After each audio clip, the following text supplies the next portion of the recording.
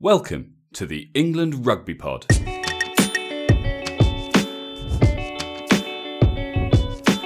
Thanks for downloading episode 99. In the wake of England's injury crisis, the autumn international squad has been announced. And once again, Danny Cipriani is missing. You're listening to the England Rugby Pod, the rugby podcast that believes England will win the World Cup in 2019. Hey guys, welcome back. We've postponed the episode for a couple of days because obviously it's a big day today. About an hour ago, the England's autumn international squad was announced, so we've got lots to talk about there, among other things. And of course, as always, I'm joined by Dan. Hi, mate. Hi, mate. I've actually had a really good week. It's been amazing. I had a really bit of good luck. My missus has lost her voice, so.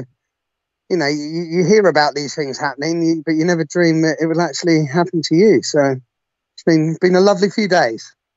Awesome. I'm feeling refreshed. Although I must admit, the last hour or so, my mood has dulled somewhat. Yeah. We should probably just get straight into it, shouldn't we? Yeah, let's do it. So, squad's been announced. Obviously, England are in a little bit of crisis at the moment, despite people's opinions on form. But actually, just there's an injury crisis. We all know about it, and they've really been hit by what happened to Saracens at the weekend. Billy's out, Mako's out, Nika Sekwe is out. Although I'm not convinced he'd have been in the 23 necessarily. Who else is out? There's you've got Rob Shaw who's out. Rob Shaw has gone, yeah. Obviously, there's the ones that have been out for some time and remain out, like JJ and Anthony Watson. I think I read somewhere that England currently have 15 players out. Nathan Hughes is out, so that's an interesting one. So he's banned. He had I think it was a 4-week ban or a 3-week ban, which would have meant he'd have missed one game. Ban. Would have meant it was a 6-week ban. They reduced it to 4. It would have meant he'd lost one game. And when he left the hearing, he tweeted "fucking joke" or something. And so they reversed it back to the full 6 weeks, which means he misses 3 games, which means, rightly so, he's not involved in this squad and shouldn't be called up. Because that's just idiotic, It is. I don't think he ever expected, people should be allowed their own opinion, but you've got to use a bit of common sense with it. I don't. You can have an opinion, but you can't publicly share that opinion and not expect ramifications. No, exactly. It was stupid, but you know, it is what it is. The injury side of things, it's the nature of the beast. It's the nature of the Premiership. It's the nature of the English model, and it's something I probably want to touch on later. Sort of looking at the sort of English RFU model, perhaps compared to the sort of Irish central contract model, because there definitely is, noticeable differences. True, but as you say, we'll come on to that. The reality is that these injuries exist, and England have to be able to deal with it. They have the largest pool of players to pick from in the world, so of the top flight teams at least. So this is something that we're built for. So to kind of turning to the squad, we put out a tweet yesterday, it was less of a prediction, it was a bit of a prediction, a bit of a wish list. We knew there were certain people in that squad that probably weren't going to get selected, and we pretty much were spot on with regards to who that was. We just if you haven't seen it, we had Owen Farrell at 10. We had Manu Tuilagi at 12, which meant that you didn't have that sort of playmaking centre, 10-12 partnership, which Eddie Jones says is the reason why Alex Goode isn't involved, because he doesn't want another playmaker. Obviously, therefore, creating that space for Alex Goode. So we had him at 15. And we actually had Kovacic at 6, someone you've been calling for some time. It turns out, Kovacic and Cipriani, neither one of them's been included in the squad. Cipriani, obviously the biggest shock, although neither Alex Goode is. He's not either. Well, yeah, Alex Goode, he's not in the squad. and he never has been under Eddie Jones. I think, or at least since like the first game or something. And yeah, it's one that we can't deal with all of them. I don't understand it. It's another example of something we'll come on to about Eddie Jones not sharing, I think, enough with the fans. But yeah, so he wasn't included. But Cipriani, obviously the big shocker. You know, he's been playing really well at the moment. He's been described as a highlights reel. We touched on this last week. And we said, you know, if he's a highlights reel who creates highlights every single week, is that not something you want? At least coming off your bench, you know, that as an option. At least in the wider squad as an option, but apparently not. So there's clearly more to that. So again, I think as fans, we want more of an explanation. I think for Eddie Jones to say he's not been selected on form makes no sense. You know, Eddie Jones was there at the weekend. He watched him play. He watched him put in I don't know if he was man of the match, but he was in contention for it. So I don't know what else he wants from him. And to me, that suggests there's definitely more to it than form, which is what we're being told.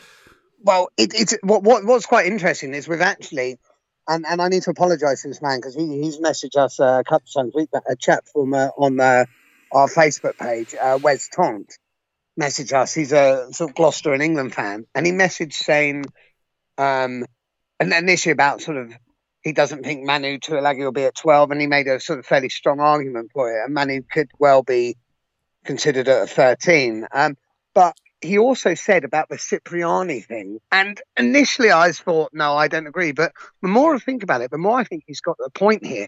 Is saying, is there an RFU factor here? So now, sort of hear me out a bit here. So if the RFU maybe given Eddie some directives, and I don't necessarily mean day to day. So what's Eddie Jones known as? Eddie Jones is known as a man who can identify sort of really young talent early. He did it with the likes of George Gregan, George Smith, even did it with sort of Marcus Smith here.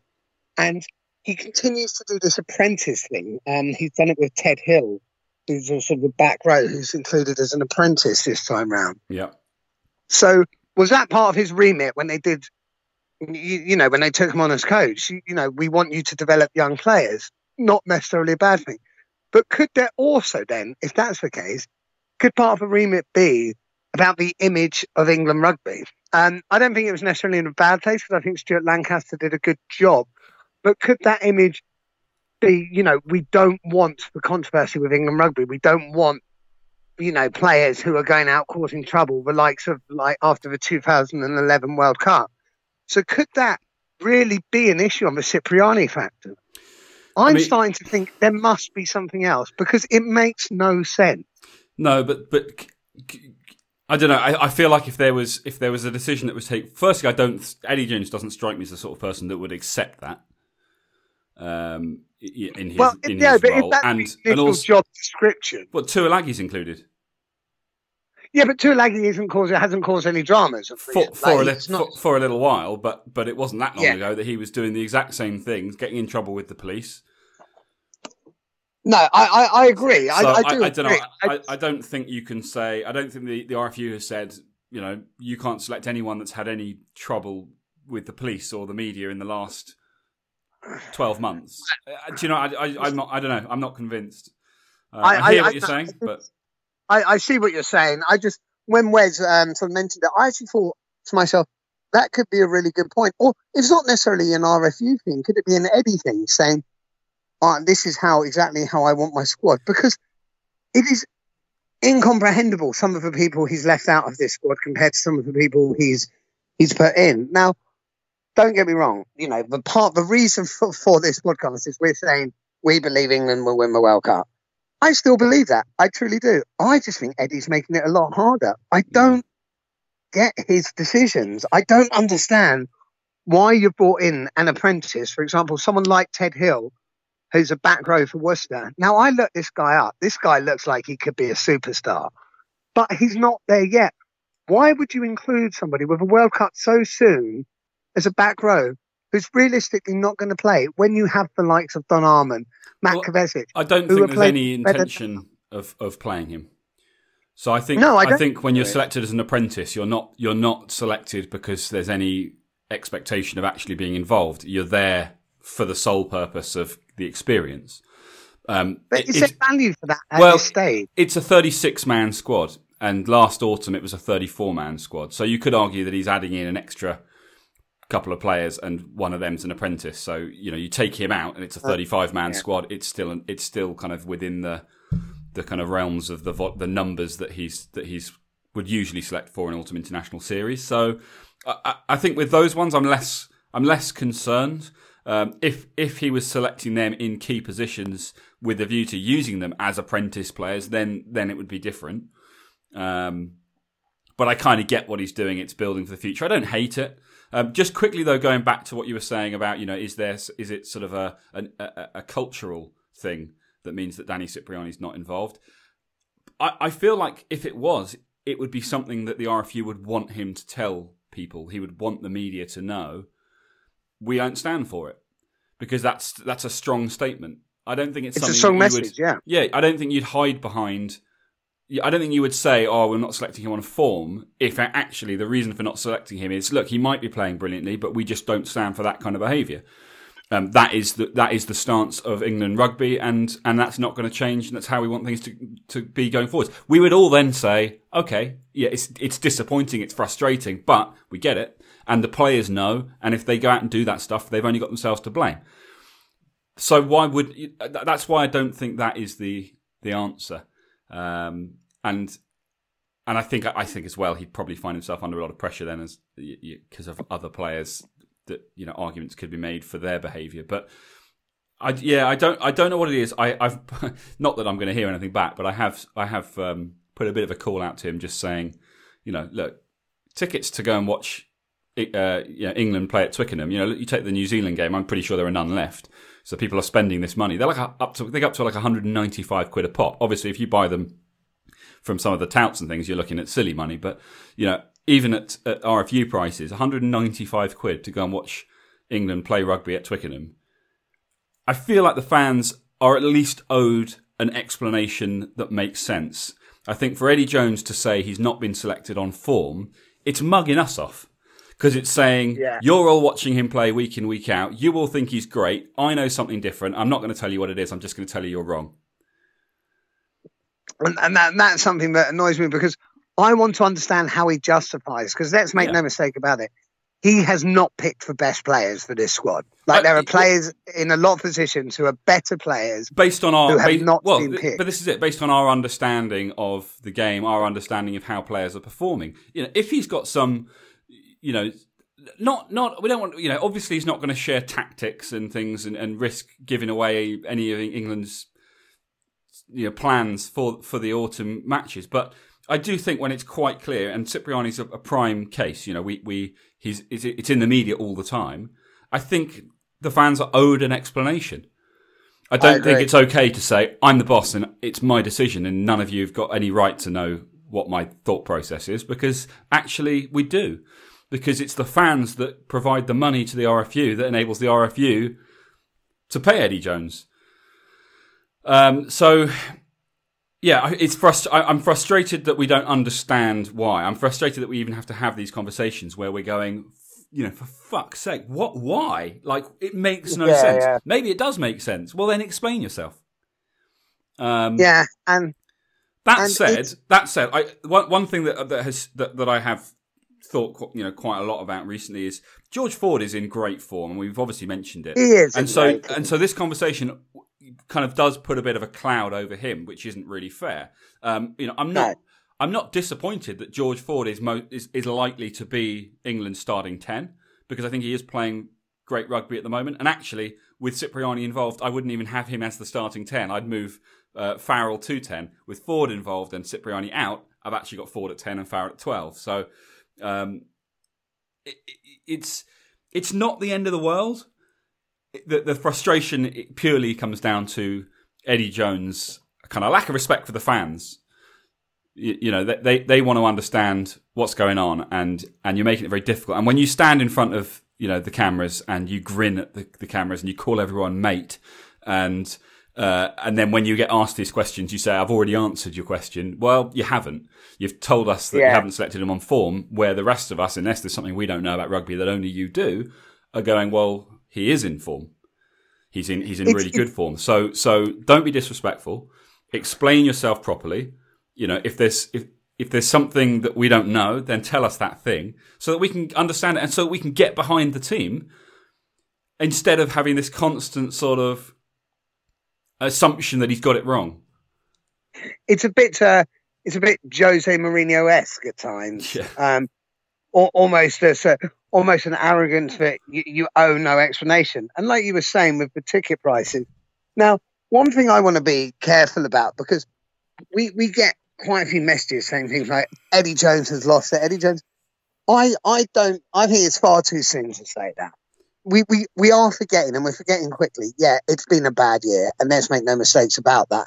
It's been a terrible year, and some of the decisions we've found baffling. But up until then, there were 2 brilliant years. I think it's too soon to sort of completely throw him to the wolves just yet. Let's see what comes from these autumn internationals. Yeah, 100%. Bearing in mind how difficult some of these matches will be. I mean, South Africa beat New Zealand in New Zealand, should have beaten New Zealand at home. South Africa are a very good team, although they will be slightly understrengthened against us. Yeah, and ironically, Eddie Jones has just put out well, I don't know if he's just put it out, but he was interviewed recently in which he was quoted as saying it's pretty simple to beat the Springboks. So yeah, maybe hopefully it's another example of something that he knows that we don't. Because if that, I mean, I suppose in his defence, if you look at both in fact the first 2 games against the Springboks, when England got off to the rapid starts and should have controlled those games.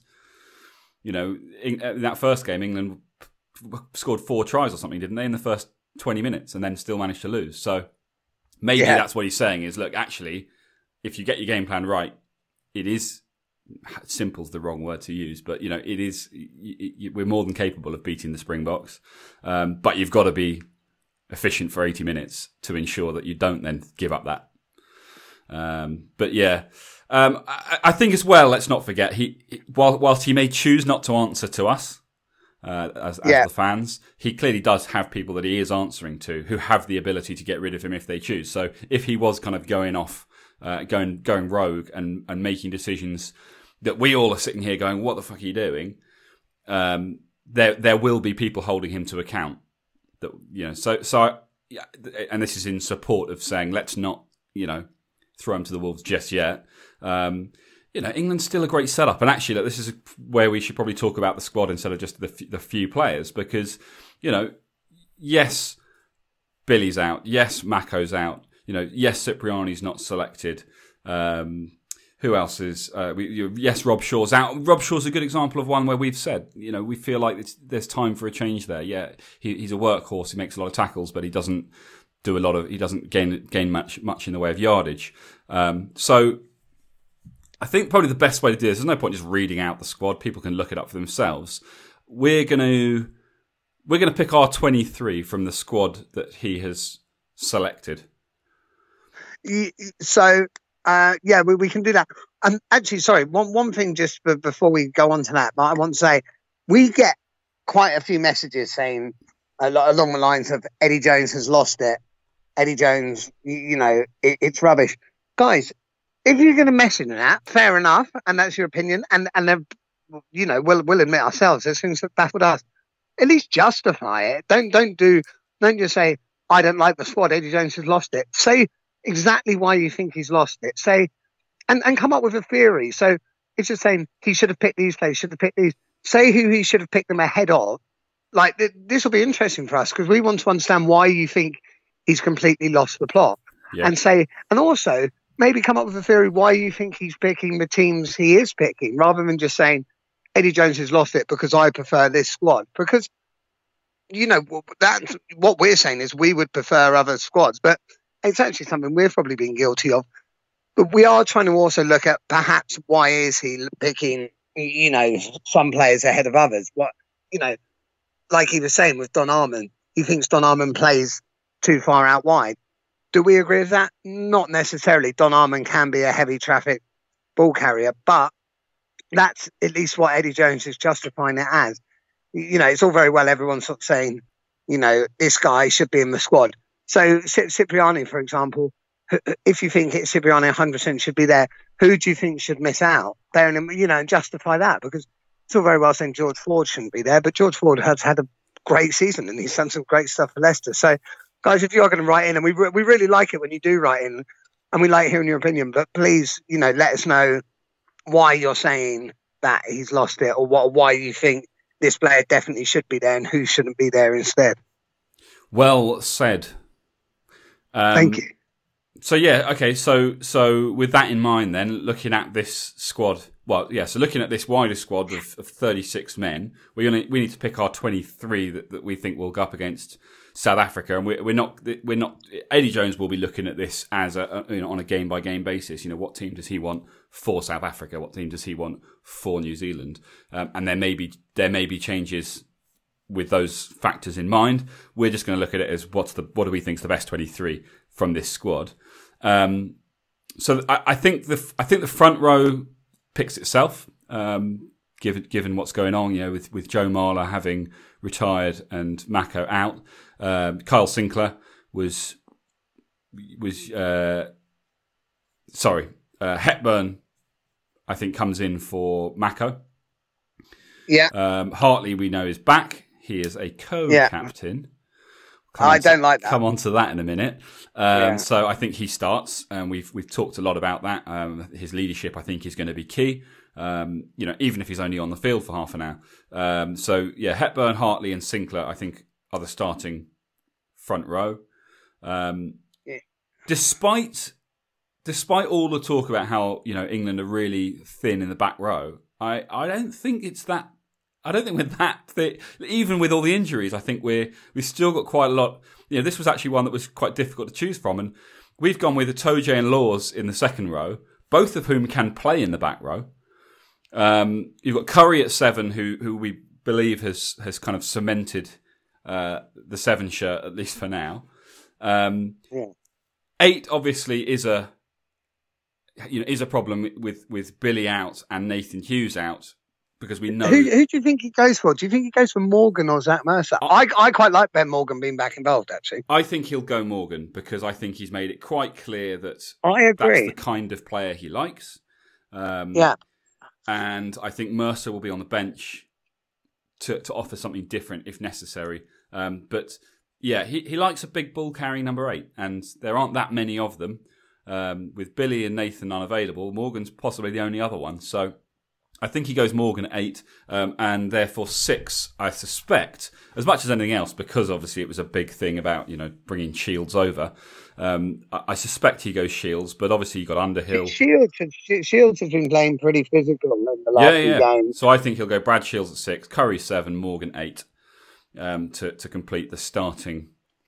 So we've gone Hepburn, Hartley, Sinclair, Itoje Laws, and Shields, Curry, and Morgan. That's right. Yeah. And then the replacements for them would be Moon, who's one of the new call-ups as a replacement for Hepburn. Jamie George, obviously, is Dylan Hartley's replacement, and Harry Williams for Carl Sinclair. So that would be the replacement front row. Ben Moon, I think, is a very safe pair of hands. Yeah. Then George Cruz covering the second row. Again, we don't need flankers cover in the back. Sorry, we don't need flanker cover on the bench because you've got Itoje and Laws who can both go into the back row. But I would have Mercer on the bench, just to give an option. Mercer's a very different player. He's still physical, but he's more of a Sam Simmons, I guess. He's brilliant. I love Mercer. So I think it would be the right call to have him on the bench, and then I'd have Kerr. Well, no. So then we move on to the backs. We've talked about this. I mean, scrum half options are probably a little bit limited based on numbers. So you've got Wigglesworth, Kerr, and Youngs. Now, here's the thing. I think the best 2 are Kerr and Youngs, with bearing in mind Robson's injured. But Wigglesworth does control the game very well. When we beat South Africa in that final test, we played a lot more controlled game. Is Wigglesworth potentially in that match day 23? I think he might be. I'm going to say no, because I just think Eddie Jones is not he likes to talk about changing things up and giving people opportunities and trying different things out, but actually he time and time again he goes back to the tried and tested formula, and so therefore I think he'll go Young's Care. So you're thinking, okay, I'm happy to sit with that. Okay, so we've got Young's at 9. So I think Young's at 9. I think he'll stick with despite us saying we wanted Farrell at 10 and then changing things up a bit in the backs, I think he'll go with Ford at 10, Farrell at 12. I think Tuilagi. So you got Tuilagi, and I suspect, even though I have, you're a fan, I've kind of said I don't think he should be involved anymore. But Henry Slade, who's great for clubs, seems to struggle for country. The issue I have is one of the major things we say is we're not picking the best players, and we're having to go at Eddie for that. At the moment, Slade is one of the best players. I think he should be involved. I would start Tuilagi at 13 and have Slade on the bench. See, I've got exactly the same thing, but I don't know if he'll do it that way round. I wonder whether he'll bring Tuilagi on as an impact player. Yeah, possibly. And start Slade on the bench, potentially even with a view to moving Farrell to 10, and then having the option to bring Tuilagi on at 12 or 13, with Slade being the one that can move. I'm not sure which way around he'll go with that, but something in that. So you got, and then on the wings, I'm going with May and Noel on the wings, with Daly at the back. I know he's taking Brown. I think that's how it's going. Yeah, he's taking Brown out there. Well, not out there. It's their home games. Brown's in the squad, and we usually get this one wrong because he seems to love Mike Brown. But I do think I don't know. I feel like it's easy for us to say Brown's had his day, but if that was the case, then why have him in the squad? So it's a difficult one. But based on what happened in South Africa, Eddie seemed to think that Elliot Daly was his 15 for the World Cup. It looked that way. I still don't dislike that. I don't think Elliot Daly's made the position his own, but I think if you're going to go for him and stick with him, because I think he's such an amazing, brilliant player.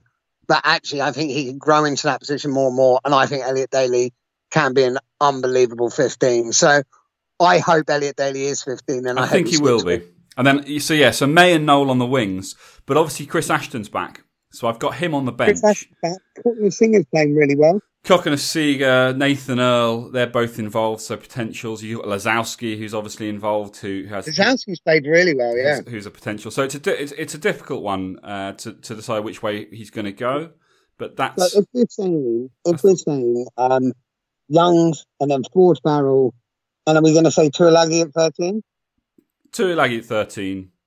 So Youngs, Ford Farrell, Tuilagi, May and Noel on the wings, and Daly at fullback. So then we've got three subs for the back. So you've got Danny Care, obviously, Henry Slade, and then Henry Slade, and we're saying, I feel like he goes Ashton because he wants to give him a chance. He seems to really want Ashton. And Ashton, do you know what? Ashton, the way he played in the top 14 last year, the way he's been playing, I get. It's the first game, a game too soon. Well, yeah. I believe Ashton will be back this weekend, won't he? I think it might be, yeah.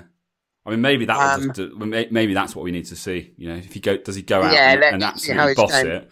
A bit of a question mark. We've got him in there because we're wondering, but we've mentioned Cokanasiga and Nathan Earl, both potential replacements there. Not that I necessarily feel like a winger is something that we need. I feel like there are options, with Daly, Noel, and May on the pitch. Yeah, no, I think he'll go wing. I think we'll go Ashton, but potentially replaceable by either Cokanasiga or Nathan Earl, and that will be our 23. And you think Ben Teo's not in for a shout? Well, Teo's he's not even back yet from an injury. No, fair enough. And as you mentioned to me earlier, Tuilagi, despite having had a lot less game time for England in the last few years, he's been playing a lot more in the Premiership recently and he's getting better and better and better. Hasn't he? Yeah. So, and we know that Eddie wants Manu Tuilagi as part of his team. You know, he's quoted he has been quoted as saying that, you know, Manu Tuilagi is a sort of player that can break a New Zealand defence and turn a game. So I think he sees him as quite an important part of his squad, which is why I think maybe he will start him. But again, that could be the other way around. So I think Tuilagi and Slade are potentially interchangeable, and then Ashton potentially interchangeable with one of the other two wingers. And other than that, I think we've got a squad there that we'd be fairly confident as things stand right now that that's the sort of direction Eddie would be going in. I think so. There are some you know, big people missing there. Like you're missing up front, you're missing Mako, who's a massive loss. You're missing Launchbury, who's a big loss. You're missing Billy, who's a huge loss. You know, you're missing quite a few. You're missing Robson at 9. I'd love to have seen him involved. Cipriani we've talked about. You're missing JJ, Anthony Watson. Yeah, JJ Watson. I was talking more injury lines rather than selection here, but yeah, sort of JJ Watson. So you're missing a lot of players for injury. There's other players who haven't been selected. Sam Simmons, obviously, through injury. I think that's such a shame because he was starting to look really, really good. I would love to have seen him at 6. Yeah, I would have actually. Billy at 8, Simmons at 6, Curry at 7. Yeah, that's a back row I want to see. Have you still got Curry ahead of Underhill? I think Underhill looks so good at the moment. Well, I mean, he's an option. He's in the squad. Yeah. Yeah. It's a difficult one. I think that Curry has done really well in an England shirt at 7, in a position that we've struggled with for some time. You know, and now we're able to talk about him being this out and out 7. So, I don't mind if he doesn't go that way. I don't mind if it's Underhill over Curry. But I suspect he'll go Curry. But we'll see. Yeah. And the same as you. I don't mind either way. I hope he doesn't do both because I don't think there's room on the bench. And I don't think it's needed. With Itoje and Laws in the second row, if he goes that way, you've got cover. You know, Itoje's been playing 6 for Saracens a lot. We don't want it. Certainly we don't want to see him starting there. But we know he can cover it if things need to change. So I think a few people are calling for him starting at 6. I want to see him keep him in the row. He's a great player. Yeah, I mean the only thing is that we've got Charlie Ewells. Is it Nick Stooke? Elliot Stooke. Sorry, that's right. Who are both second rows. We've got Cruz, Itoje, and Laws, who are all second rows, and you've got Rhodes, who plays flanker but has also played second row. So he's taken he's put a lot of second rows into the squad, which maybe suggests that he is thinking Itoje 6. I don't get Elliot Stooke there. Is it Stooke or Stokes? I think it must be Stooke. Stooke. I don't understand why so Ewells I kind of get, but again, I would say Dave Atwood is a better player and playing better rugby. I don't really understand why you would not pick the better player. But it's an interesting one. What do you know? Okay, talk to me about co-captains. No, naughty. Very, very naughty, Eddie. Come on. There's there's no need for it. We're a year from a World Cup. You want to know who your captain is. We before have criticised the Hartley thing. I think what we found out is when Hartley wasn't there, actually, we miss his leadership. So commit to a captain. Yeah, and Owen Farrell is a very good vice captain. Yeah, have a number of vice captains if you want, but you need that guy who is the captain. You know, co-captains is something you do when you go on summer tour to Argentina because the Lions are in New Zealand. It's not something you do for England Test matches. I think it's a bit of a joke to me. I'm not a fan of that at all. And also, I think what does that say to Dylan Hartley? You've been my captain for 2.5 years, but actually now you're just a co-captain. I'm not sure Dylan Hartley will care that much. Maybe not. I don't know. Yeah. I don't want co-captains. No. It was the only time I think a co-captain worked. I think it was from Scotland when I can't remember, but they had two scrum halves, and both of them were basically of equal players, and they were sort of standing out co-captain. That kind of worked because only one of them was going to play. So if one played, he was captain. If the other played, he was captain. Yeah. But not two people and even then, I wasn't really sure. I mean, my care factor was less because it wasn't with England, but. Well, also No, co-captains, like you're calling them co-captains, but only one of them can make a decision. If they think different things, so what happens on the pitch? Well, that's it. On the pitch, surely you've only got one captain. Well, then you don't have co-captains; you have a captain. So I agree. The whole thing is a joke. Go at me. The whole thing is a joke, and I'm blaming you. Yeah, it is my fault. No, I agree. I don't like it. Eddie Jones. Yeah, what are you doing, co-captains? Please. Yeah, sorry, that's just thrown me. Where are we? What's next? So the next thing I'm going to change. I'm just going to change sort of tack. Oh, actually, can I just say before you do change tack, just while we're still on this squad and obviously injuries, but also the Joe Marler retirement, just so that everyone knows, I have put a little word out to Joe. I have asked him if he fancies coming out of retirement until the 25th of November.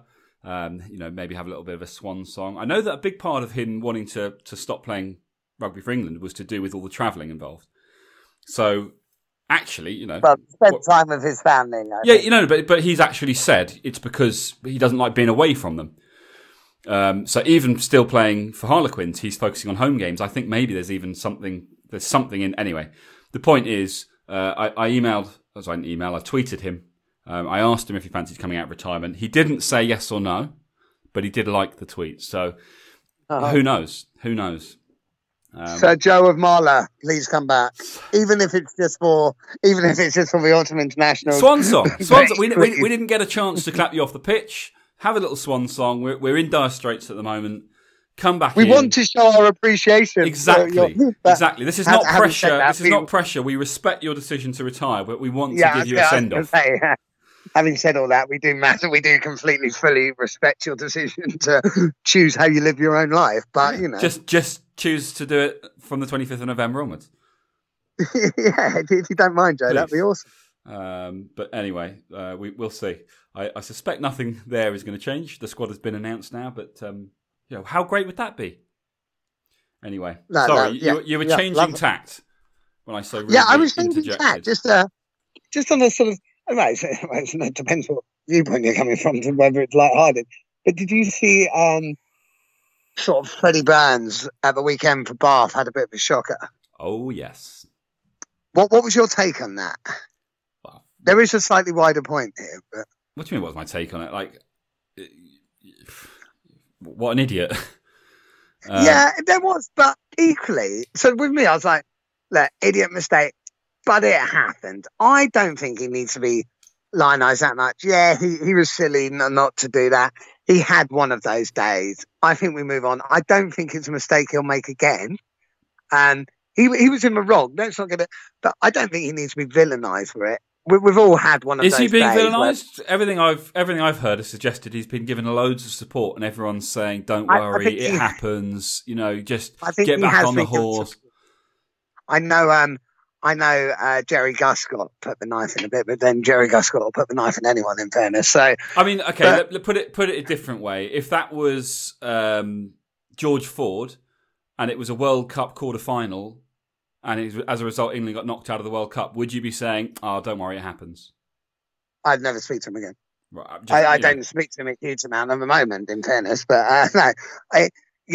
I get the point, but actually, and I think that was my wider point. You're a professional player. You're paid a lot of money to do your job, and you have fans that pay a lot of money to support you, and that resulted in a loss. So, yes, these things happen, and yes, it probably won't happen again, but it shouldn't have happened in the first place. Why is your mind even on celebrating and kissing your shirt and pointing at your wife in the crowd and all that sort of stuff before you've scored the try? I'm not going to. I'm not too worried about it myself. The biggest surprise there will be realising that he's suddenly got a wife out of nowhere. I think that'll be the biggest surprise to him. but you know what I mean? Like, what I personally, I don't think it's even a thing that needs to be discussed. It was kind of, yeah. If I was a fan, I'd probably be fuming. But yes, these things happen, but they shouldn't. They shouldn't. But do you think then, if Ashton starts, he gets a breakthrough against South Africa? Do you think he's less likely to do the Ash Splash now? I don't. Does he still do that a lot? I don't really know. I think so. I mean, looking at his try scoring record, I think you have to say that he knows what he's doing. I mean, Danny Care likes a bit of that as well, doesn't he? Yeah. I think, look, do whatever you want, as long as it doesn't result in you dropping the ball. Well, that's exactly it. Like, if he wants to do the Ash Splash, I'm okay with it, as long as he touches the ball down. If he does it and doesn't touch the ball down, then he's going to get, and rightly so, abused for it. Yeah. Because the thing about Freddie Burns, I think he wasn't trying to be a dick. He wasn't trying to, do a somersault and put the ball down acrobatically. He was overcome with emotion. Come on. It just missed the kick straight in front of the post. And then he had a chance to redeem himself. No, I'm not buying it. I'm not buying it. He's a fly half, at the top of his game. How are you not aware that you're being chased down? Not buying it. You can't call him a great player and then say, he was overcome by emotion. Like what? Well, it was in Europe. No, overcome by emotion. Let's not. I may have over dramatized that. We're talking about this. We've talked about this for way. We've given it far too much airtime. Like he was an idiot. He was. Bottom line, he was an idiot, and he's cost his team the game. And you deal with it. A lot of people will rightly be very disappointed with you, and move on. Right. Well. Let's move on. I see. I've angered you. There it is. I think I may be bringing up some repressed memories there. So hey, I've never done that. You can tell me about that another time. Never dropped a ball. Okay. Never played rugby, but yeah. What's rugby? Okay, so I mean, while we're on Europe, I mean, there were some equally impressive things on a positive note in terms of results. Newcastle, sitting bottom of the table in the Premiership, went out to Toulon. That's a hell of a win. I know Toulon haven't been playing their best rugby, but nevertheless, Newcastle haven't been playing their best either, and they went out there and won. And I don't know if you saw any of it or if you watched any highlights, but Toulon had a kick in the last 5 minutes to win the game. And I know this. And they went for the corner because they wanted the bonus point. We spoke about last week. We spoke about this last week. Take the points. I mean, that's as bad as dropping the ball over the line. Like, what? On what planet is that the right call? Yeah. I completely agree. Take the points. I mean, I'd be fining people for that. I mean, that's why you can't have co-captains. I don't know if they do, but you need one person to blame for that. It's I can't believe and it's not even one of those, we'd all be saying it was amazing if they'd actually gone through and scored the try. Even if I was a Toulon fan in that situation, watching the game and they did that and they scored the try, of course I'd be happy with the win and the bonus point. I'd still be fuming that they didn't take the points. Yeah, because there isn't another scenario that more clearly says you have to take the points here. It's not even a building a score issue. It's you've got 5 minutes left in the game and a kick will win the game. I can't believe they did that. And then again, unless the kicker was injured or something, and he's like, look, I can't do it. My knee's buggered, or my ankle's gone. Unless there was something like that, which I'm sure we'd know about if there was. No, it's just a huge error, and it cost them the game, and I think rightly so. You're going to make a stupid decision like that, then you deserve to lose the game, and that's not to take anything away from Newcastle, who were obviously in a position to win the game if they hadn't conceded the 3 points, and they didn't. So well done to them. The other one, of course, a second from bottom, I think, in the Premiership was Worcester, who did they do? They went out and who did Worcester beat? I can't remember. I can't remember. Was it Lyon or was it Montpellier or? I'm not sure. It was in the sort of Champions Cup or whatever. Well, not the Champions Cup, the sort of second tier Europe one, wasn't it? Yes. We'll try and find that out in the next few minutes. So the Europe thing that has interested me, that piqued my interest, was watching Leinster's absolute destruction of Wasps. And you suddenly see these Irish players come back who've been well rested and just looked immense. And again, and it's probably too late, so we don't necessarily want to dwell on this too much, but it really shows the difference. The English players who are playing week in, week out, even looking at our injury count, the Irish don't have that because of the central contract. Is it time England look at that central contract model? So you can rest our players more, so you can have them available, you can have them fresh, going into Six Nations, going into World Cup. Players absolutely fresh, top of their game, peak fitness, rather than having a season of being absolutely battered and maybe playing at sort of 85%. Yeah.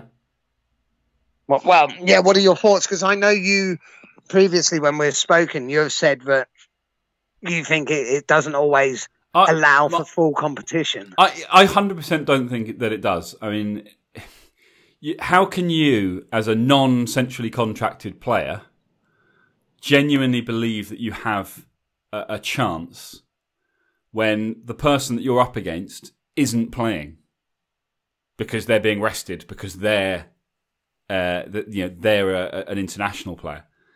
Like, how do you prove yourself against someone that you're not physically competing against? You know, so Johnny, you're a fly half. You're trying to break in. You want to be the next. You want to be the next Johnny Sexton. But Johnny Sexton's not going anywhere because he's centrally contracted, so he gets rested for everything except the big games. You're out there busting a gut week in, week out because you're not centrally contracted, and so the opportunities don't exist for you. So here's where I think you can make work. So Johnny Sexton, I think, is a different player because he's an absolute superstar. He's a complete rock star of the Irish team. So how I think you can make it work is getting that balance between having your rock stars centrally contracted, having your likes of Owen Farrell, Maro Itoje, Billy, having them not necessarily saying, centrally contract a squad of people, centrally contract, maybe 10 players, 10 key players who are realistically going to be picked. If they're fit, they're playing. But then, okay, so Maro came on the scene in the last sort of few years. Yeah. So when he appears the first time, but you've already got someone else in his position centrally contracted, how does he... Well, not necessarily. You don't necessarily. It's only if they're rock stars you have them centrally contracted. So you're not saying every position has to have a centrally contracted player. It's not rugby. That doesn't sound like rugby to me. Rugby's about competition. It's constant. I still think you can have that competition. A good international side is built on competition. England at its best, under Eddie Jones, there was competition in every single position. There weren't really any names where you would say no one has a chance to take that spot. Yes, there were one or two, but only until someone came along that you started going, well, hang on a second. But I mean, I think my argument is there's still certain it's the rest. It's the rest. If Billy's fit, he plays.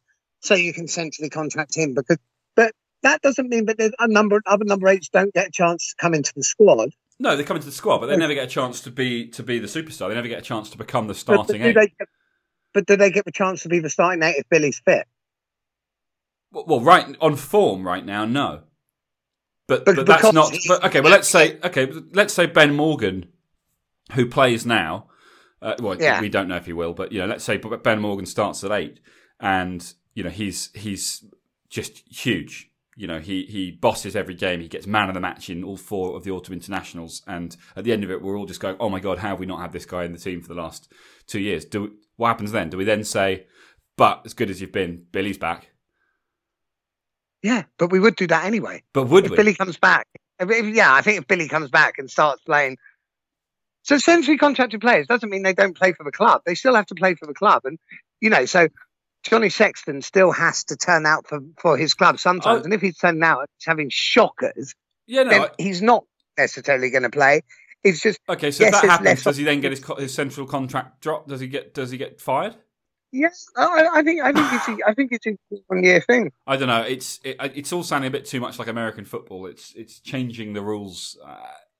I'm not a fan. I get the benefits in terms of resting your key players, but I think the solution is that the RFU, World Rugby, maybe need to have a rule in place about the number of games that a professional rugby player can play in a season, or something more. That I agree with as well. That's for player welfare, and essentially force clubs to rest players for player welfare, full stop, not just for international, which would result in, I think what you probably would have is a rule that said you can play a maximum of X number of matches, and I guess, how do you do it? Internationals. Maybe there are extra games allowed for internationals fixtures, or because what you don't want is clubs using up their players' allocation before an international comes around, and then England being told you can't use him because he's already played his quota. Oh yeah. No, of course you'd have to do that, like a club versus international. Yeah, you'd have to do that. But I think if ultimately the kind of the end game with central contracts is to give players time off so they don't get injured, which is I think what you're.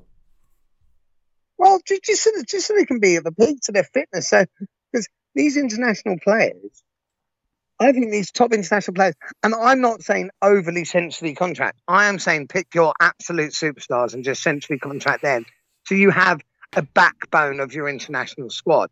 So, for argument's sake, would I centrally contract a George Ford? No, I wouldn't, because I don't think that he is the out-and-out option at 10. Would I centrally contract Owen Farrell? 100%, because I believe he's on the pitch regardless. Yeah, would I centrally contract? You get into that's. I think you get into muddy water. Of course you do. Of course you do. You get into muddy water either way. With who to centrally contract, who not centrally contract, who falls out of form and therefore needs to lose their contract. Who's coming in that's looking great that perhaps should be. I don't like it. I know what I do know what you mean, and it's not as easy as I'm making out, because you can't necessarily say something. I think as well. I think we're too big.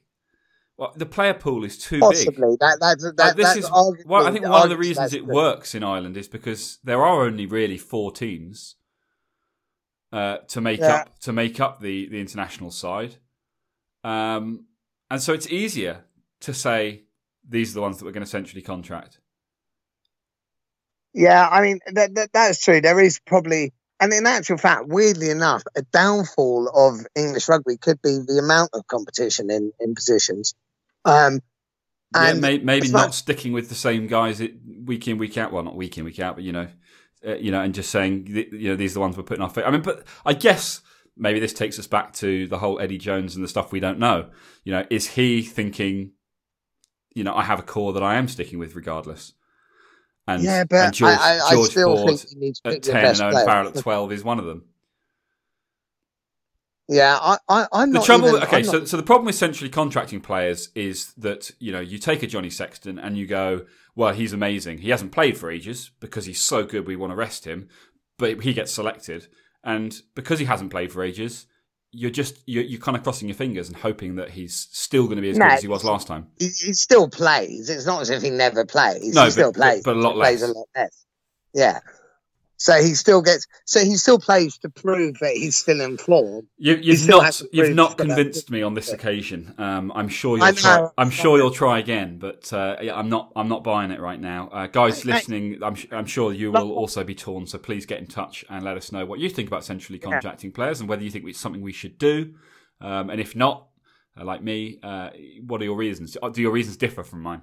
Let us know what you think. Yeah, and mate, it's not a bad thing. It's like it's like with Eddie Jones' current squad. You're just not quite there yet. You're just not quite got the right answer yet. But don't worry, mate. That's why I'm here. I'm here to help guide you. Okay. And that's why I think Eddie's going to start using me. Try harder. Yes, I will try harder. I will come up with a big argument. I'm still on a high. Worcester, by the way, it was Stade Francais that they beat. Oh, good win. Well done. So yeah, a great win for them out there. What else? I've kind of got so caught up in the squad announcement stuff, which, by the way, it doesn't look. You know, when we picked our 23 just now, I'm looking at it and I'm thinking, I don't hate it. Nah, and a lot of them missed players from positions are actually injuries. Well, like even if everyone was fit, the big names missed out. The likes of Don Armans, the likes of Danny Cipriani, would they necessarily be starting? Possibly not. No. Anyway, this is very true. So yeah, it'll be interesting to see. And this takes us back to what we were saying last week and what we said in response to some negative feedback that we got. Yes, England have lost 5 out of their last 6 games, and that's not a position that we ever want to be in. But they did win the previous 18. They won their last game. We're currently on a winning streak. Call it a dead rubber, call it whatever you want. But the reality is they won their last game. So they are on a winning streak, and we simply cannot judge their form without seeing them play again. I think what's important to point out, because we have had some more negative feedback. We were accused of not taking on board the comments of people who don't give us positive feedback, and I think just to reiterate what we said last week, it's not that we don't agree that England were in terrible form. Because they were. Yes, we do have rose-tinted glasses on. Yes, there's a lot of wishful thinking goes into these podcast episodes that we put out. And we do believe that England have the ability to become good enough to win the World Cup. We do believe. I believe they will win the World Cup. Well, we do, and we believe that they will, and we will do so until they don't. Or they do. Say that.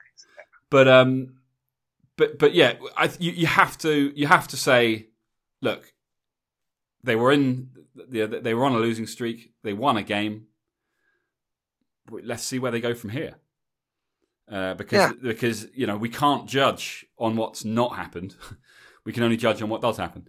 So I think it wasn't that we weren't agreeing with some of the comments that were relating to England previously. It was that we're saying, well, look, let's forget about what's happened before. Because if we're if we're willing to look at past performances as a reflection of the future, then why don't we go a little bit further back and look at the 18 games that they did win? And we're saying let's just see what happens in the autumn after a bit of a rest and hopefully a change in approach. And with any luck, we will see the England of old, and not that old obviously, but the 18 game win streak England, and that's obviously what we're hoping for. So. Yeah, I think withhold judgment is the message here. Not that we disagree with anyone that doesn't agree with us, because we know that a lot of people don't agree with us. But a lot of the time people disagree, and rightly so, because a lot of the time we get stuff wrong. But yeah, like with central contracts. Well, exactly. We don't have central contracts in place. We're wrong, but because they should be in place. But look. England rugby, it's starting again soon. What are we? 2 weeks? 2 weeks on Saturday, isn't it? And then that's our first game. I cannot wait. Yeah, it's going to be. We still have great players. It's going to be a big match against a team, probably the form team in the world at the moment. Yeah, we've got Springboks, and then the following week New Zealand. Both of those games will be coming to you semi-live in a way that only we do. As far as I'm aware, Dan promises not to be in the pub and to then say, "Oh, sorry, mate, I'm in the pub. Is it all right if I just record outside?" Because we obviously want you guys to be able to hear us. But I'm away for the following week again. Semi-promises. Dan promises. Otherwise, we'll find someone else.